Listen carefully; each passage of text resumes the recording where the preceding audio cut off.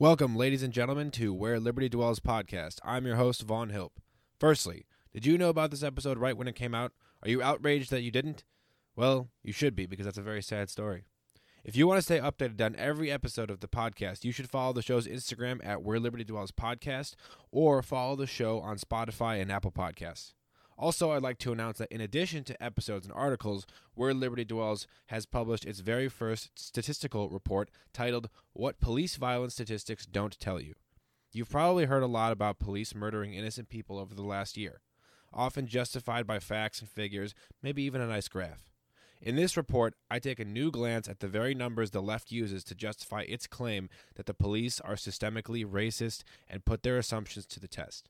For example, did you know that police officers who kill a black person are more often charged and convicted with a crime compared to when a white person is killed? To find out more, go to www.wherelibertydwells.com/articles-and-reports. Enjoy the show.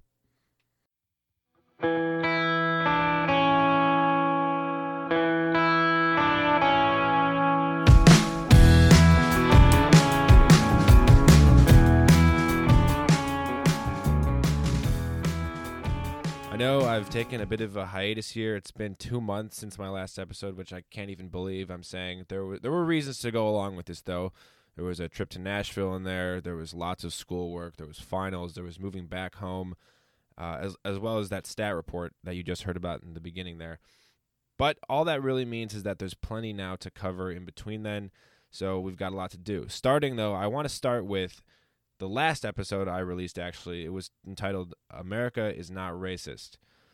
I want to make very clear that I stand by what I said. I want to say this because I caught a lot of flack, I guess you could say, by peers of mine for this last episode. But yeah, I stand exactly by what I said. I did receive, however, many intellectually rigorous rebuttals to this episode via Instagram comments. Just a couple examples, if you're interested. America was founded on racism. I thought you were at least a bit intelligent. Who was your history teacher, dude? What did you learn in college, bro? That was great. Another one. This is in such bad taste. LMFAO, check yourself, please. I'm begging. Oh, and one more. Is this satire? I'm crying. It's so funny. So, plenty of really good arguments attacking what I said. Very hard to come up with responses to those. No, but seriously, that episode caught a lot of flack specifically because of the timing. It was released a couple days after this report came out about this shooting in Atlanta where this guy walked into 3 different spas in the Atlanta area, and he shot 8 people, 6 of whom were Asian women, I think specifically Korean immigrants. And this was also during a time where there were reports of spikes in anti-Asian hate crimes in America. So that was the reason for the backlash I received. But now that we're 2 months removed from that and we have some hindsight, what actually ended up happening with that shooting? Oh, let's see. Well, the shooter himself said that it was not a racially motivated attack. It was actually a sex addiction he was dealing with. So we can kind of assume that these parlors may have had, some extra services available, which may have been the reason. He said himself he never went to these places specifically for sex, but clearly a very, very messed up person. He's still being charged with hate crimes, even though it doesn't really seem to work with what he said. Usually when someone commits a crime this heinous, they usually are not trying to deceive what their real motives were. And if anything, they go, full on pedal to the metal, exactly what I thought.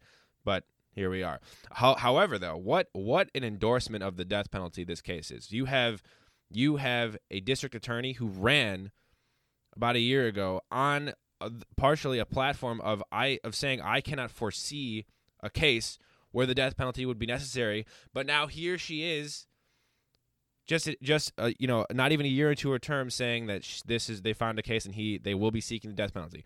Perfect. I think he absolutely deserves the death penalty. You don't get to walk into a place of business or anywhere and take the lives of innocent people by gunning them down. He absolutely should be killed. But enough on that. Today, I want to talk mostly about how half of our country ignores reality, largely speaking. This ignorance is largely fueled by the media, who essentially operate as just kind of like the propaganda wing of the Democrat Party. At least most of the big players. There's still Fox and there's the Daily Wire and there's some independent people out there like Dan Bongino, but they don't make up a large portion of this media pie. You've got almost every major media company on the side of the Democrats, and they will do almost anything in their power to make Biden and anybody associated with him seem as untouchable and as saintly as possible, or saint-like. So, just to recap, though, in reality's terms, in Biden's couple months as president so far, he has ended a major U.S. pipeline, the Keystone XL. There has been massive inflation, 4.2% jump in consumer prices just in April, which is the largest since 2008 during the financial crisis. April also saw a massive underperformance in jobs. The Dow Jones estimated 1 million new jobs would be added in April, and there was just 266,000. So they were off by a factor of like 5. And then, in addition to that, there has been an absolutely terrible response by the Biden administration to this Israeli-Palestinian newest conflict there in the region, but more on that later. What's also really shocking and oddly timed possibly is the end of the pandemic. Oh, you didn't realize? Yes, the CDC last week announced that if you're fully vaccinated, you no longer have to wear the mask indoors or outdoors in most settings. How convenient and fantastic for the country. We've waited so long for this. I have a couple questions, though. Number one, what the hell changed about vaccinated people from between a week ago and, say, 2 or 3 months ago? I remember, years and years and years and years ago, like March 14th, when Biden said, and all of the health officials, Dr. Anthony Fauci, said that July 4th should be, this liberation from the virus. That by July 4th, all of a sudden, that's the goal, that we'll be able to take off our masks, have a quiet barbecue. And then all of a sudden, now it's fine. Well, yeah, really what changed? The answer is nothing. Of course, nothing in the science about vaccines has changed from when people originally were getting the vaccines, and you had people like Biden and Fauci, Nancy Pelosi, all of these, these leaders of the Democrat Party still wearing masks, still, even though they're fully vaccinated. On the House floor, Nancy Pelosi still mandated masks, even though that by that point, almost everybody had received the vaccine. Why are they doing this? It was all political theater. In fact, Anthony Fauci just admitted to this in a recent interview. He said he did it because he was afraid that if he wasn't wearing a mask, people would think it's okay not to, when it wasn't politically the right time for them.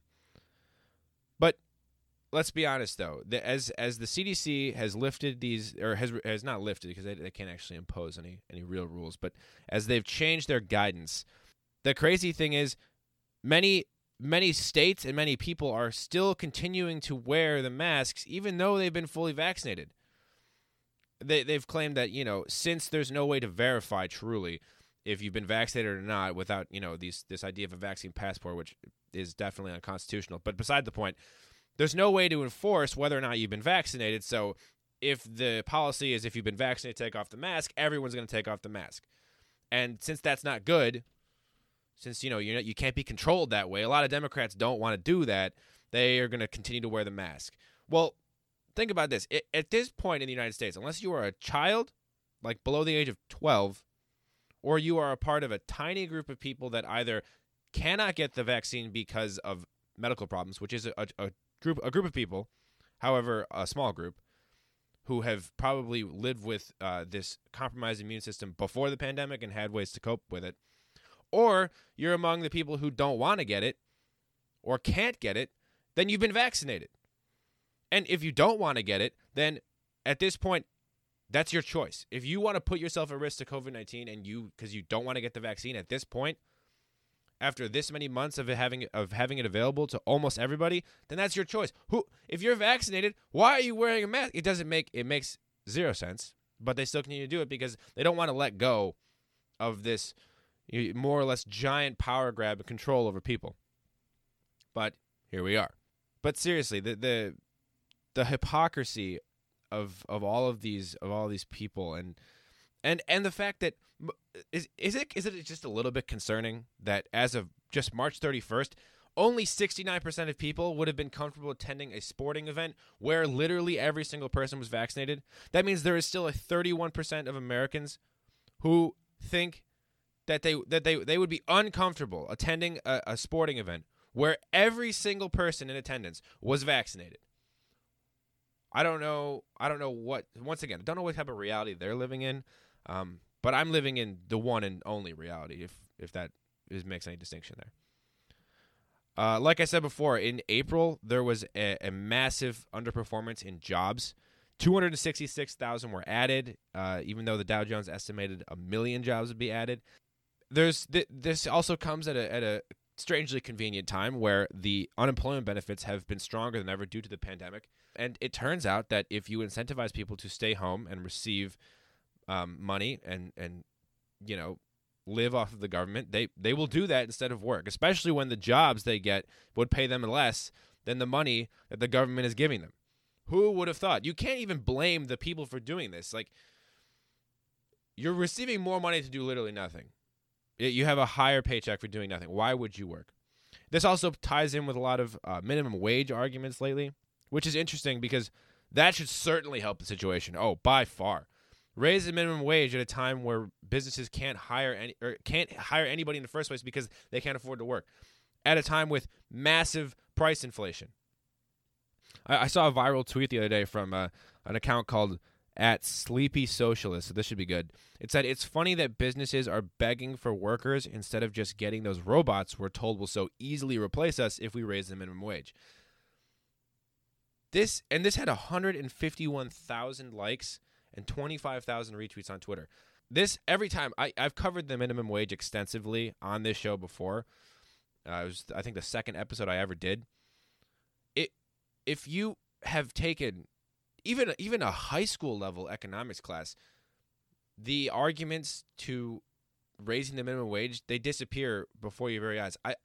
These people must have either been asleep or chose to actively ignore, some sort of cognitive dissonance about the minimum wage. It does not help. It raises prices. It decreases real wages. Not just, it increases nominal wages. Your real wages fall, especially if you're making above that minimum wage. And on top of that, the raising the minimum wage actually decreases the amount of jobs available. So for however many jobs that you improve by raising their wages, some jobs you just eliminate entirely. So there's actually a lot of evidence that raising the minimum wage actually hurts the very group of people that the proponents for the minimum wage are attempting to help. It's those people who make the lower end of an hourly wage. Those jobs get eliminated because employers cannot afford to pay them that much. You want to talk about how much CEOs make, and that's a different argument. We're talking about your everyday business that can pay their employees only so much because of the revenue that they have and the cost that they have. You can't just mandate that people pay their workers more and then expect those jobs to stick around. They just can't afford it. Now, I also want to move on to the conflict in Gaza. As most of you know by now, the Palestinians and their elected leaders, Hamas and Israel, have been firing rockets at each other the last couple of weeks. As of Thursday, though, as of yesterday, there has been a reported ceasefire, which is good. This is an interesting issue in the United States, this Israel-Palestine conflict, because so many people, especially young people, maybe this isn't true among the older generations, but especially among my generation, Gen Z, it's a very interesting issue to watch other people's reactions to, because most 21-year-olds, I'm saying just my age, most 21-year-olds don't actually know anything about the history between Israel and Palestine. I'm saying the vast majority. But in the United States, most conservative thought leaders are pro-Israel. Most liberal thought leaders are pro-Palestine. So more often than not, you see this split where you talk to someone my age about the conflict, and you're only going to get the talking points of the liberals about Palestinians or the conservatives about Israel. And for me, I have never really spent time thinking about this, so I wanted to give it a truly fresh approach into this, intellectual conversation about these two territories and these two groups of people. What I have found is that lots of this, there's the big argument by the left is this, whose land is whose and who's been there the longest and whose land is it really. But this is kind of a frivolous argument, because if you go back in time, I mean, so if for anyone who doesn't know the history, and I'm not saying I come from a place of expertise at all, I was just learning all this myself. The State of Israel was founded in 1948. This was after the area had been handed over to the UN by Britain, which means before the State of Israel, the State of Israel existed, the United Kingdom ruled the area, and before that, the Ottoman Empire ruled the area, and before that, the Mamluks ruled the area. Before that, the Arabs ruled the area. Before that, the Byzantines ruled the area, the Byzantine Empire. Before that, the Romans ruled it. Before that, the Persians did. And by this time, we're all the way back in 500 BC. So this argument of whose land is whose and who's been there the longest, I saw a viral tweet about someone showing a coin from 1927 that said Palestine on it, and claiming, like, we've been here a lot longer than you have, Israel. This is ridiculous. Someone actually followed it up with saying, here's a coin from 135 BC and it was a Jewish coin for Israel. You can go back as far as history will let you, and there will be somebody who ruled that land before you. So who do we give it back to? Do we give it back to the Persians? Oh, they don't exist anymore. Do the Romans? Well, I guess they're kind of Italians now. Do we give Israel back to the Italians? Is that what we're saying? Maybe. I don't know. I think that's a rather frivolous argument to this. I think what's more important are the facts today. What do we have to look at now? The facts are this. The State of Israel is the only democracy in the Middle East. And as a sovereign state, it most certainly has the right to defend itself. This was a completely absurd argument made by Don Lemon on his show, where he claimed that the Israeli response to the Hamas rocket attacks, the Palestinian rocket attacks, was too great. Their response with the IDF, the Israeli Defense Force, they're so powerful that they were being too mean to the Palestinians.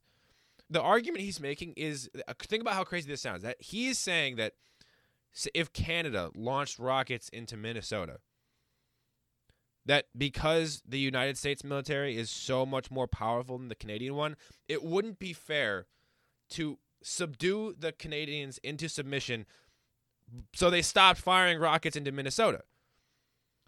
Don Lemon wants it so you just kind of push them away from you, so you say, hey, stop that. Stop that. Instead of full force, period, stop, you will not be firing rockets into our territory anymore. The amount of sympathy I have heard from people on the left towards Hamas is actually a little bit frightening, because the next thing I was going to mention is that Hamas is a terrorist organization and is backed by Iran, which is an outspoken U.S. enemy, and Hamas is the organization which controls Gaza, which is more or less, the Palestinians. They elected them, actually. The Palestinian people elected Hamas.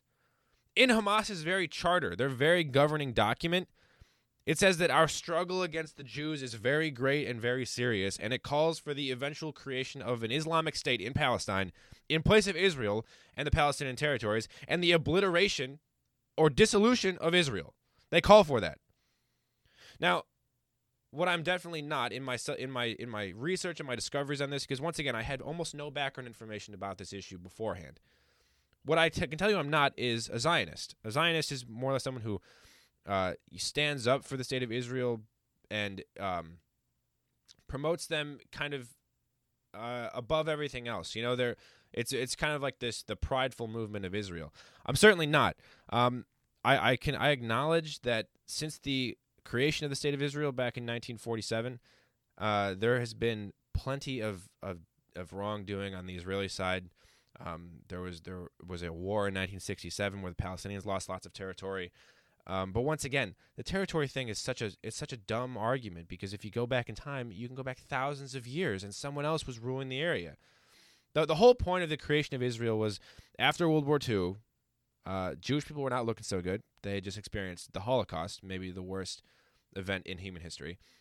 So the UN thought maybe it's time, after all of the Jew suffering, that they have their own state. And the Jews were like, how about the Holy Land, Jerusalem and all that. And then they moved in. I'm not saying that was right to just kind of kick out all of the people living there before them. But for the left now to use that as an argument as to how they're a settler colony, and it's just more of this, European rule, by extension, that's pointless. Because before that, there was first of all not even a country there. It was ruled by tribes, and they were constantly warring with each other over the territory that the British, put the Jews in. So whose land is it really? All right, I think I might go with the Italians. I think I might be sticking with that one. But I digress. Okay, half of the country. This is my point. Half of the country refuses to look at the reality of our situation in the eye. They refuse to acknowledge that the Joe Biden administration is a steadily sinking ship. And tactics such as releasing a couple months early the wondrous news of the end of the pandemic for vaccinated people was just one play to try and save this hull full of holes. Instead, they also want to focus on January 6th. They're never going to let that go. The president himself called January 6th the worst attack on our democracy since the Civil War. First of all, what? Pearl Harbor, JFK's assassination, 9/11, all of these events would like a word with you, Joe Biden. First of all, yeah. They're going to use this January 6th storming of the Capitol as a political weapon for years and years and years. They're never going to let this go. Now, I don't want to downplay a protest that turned riot at our nation's capital. It was bad, and it was truly embarrassing. I have never felt more embarrassed as a citizen. But that was 5 months ago, and as of even yesterday, you had AOC, the Honorable AOC, on a podcast called Unmasked. She called January 6th an attempted coup and 60 seconds from a martial state being declared. Okay, the things that January 6th was not, number one, a coup. It was not a coup. At no point on that day, during this 3-hour riot and breaking into the nation's capital, was the overthrow of the American government even remotely a possibility. And number two, it also wasn't even murderous. In fact, the only person that was murdered as a direct consequence, like directly because of the riots, was that woman, Ashley Babbitt, who was a protester herself. Yet we constantly hear in the media how the death toll has risen to 8 or whatever it is now. But these are all people that either died of complications other than the riots and were outside of, but were happened to be there, or people that were injured that ended up dying later on. Now, to wrap this into a nice, neat little bow, especially, Tim Ryan, a representative from Ohio, was actually screaming on the House floor the other day about Republicans not wanting to have yet another investigation into January 6th, mostly because there have been extensive investigations already, and the nation has more or less acknowledged what happened, and they think that it's kind of frivolous to continue continue these investigations for when we know what happened. We really do. But what's funny is he said specifically that Republicans aren't the ones living in reality. Representative Ryan, I would like you to review everything I just said. Also, can you define what a woman is? Oh, you guys are the ones living in reality? Define what a woman is. You can't, because the left, you and the left, have made that word without meaning. You have completely stripped the word woman of meaning, which is a shame, because the feminist movement's fought for over a century to have the definition of woman be more important than ever. Yet here we are. I'm going to leave you with that. This has been Where Liberty Dwells podcast. I'm your host, Vaughn Hill.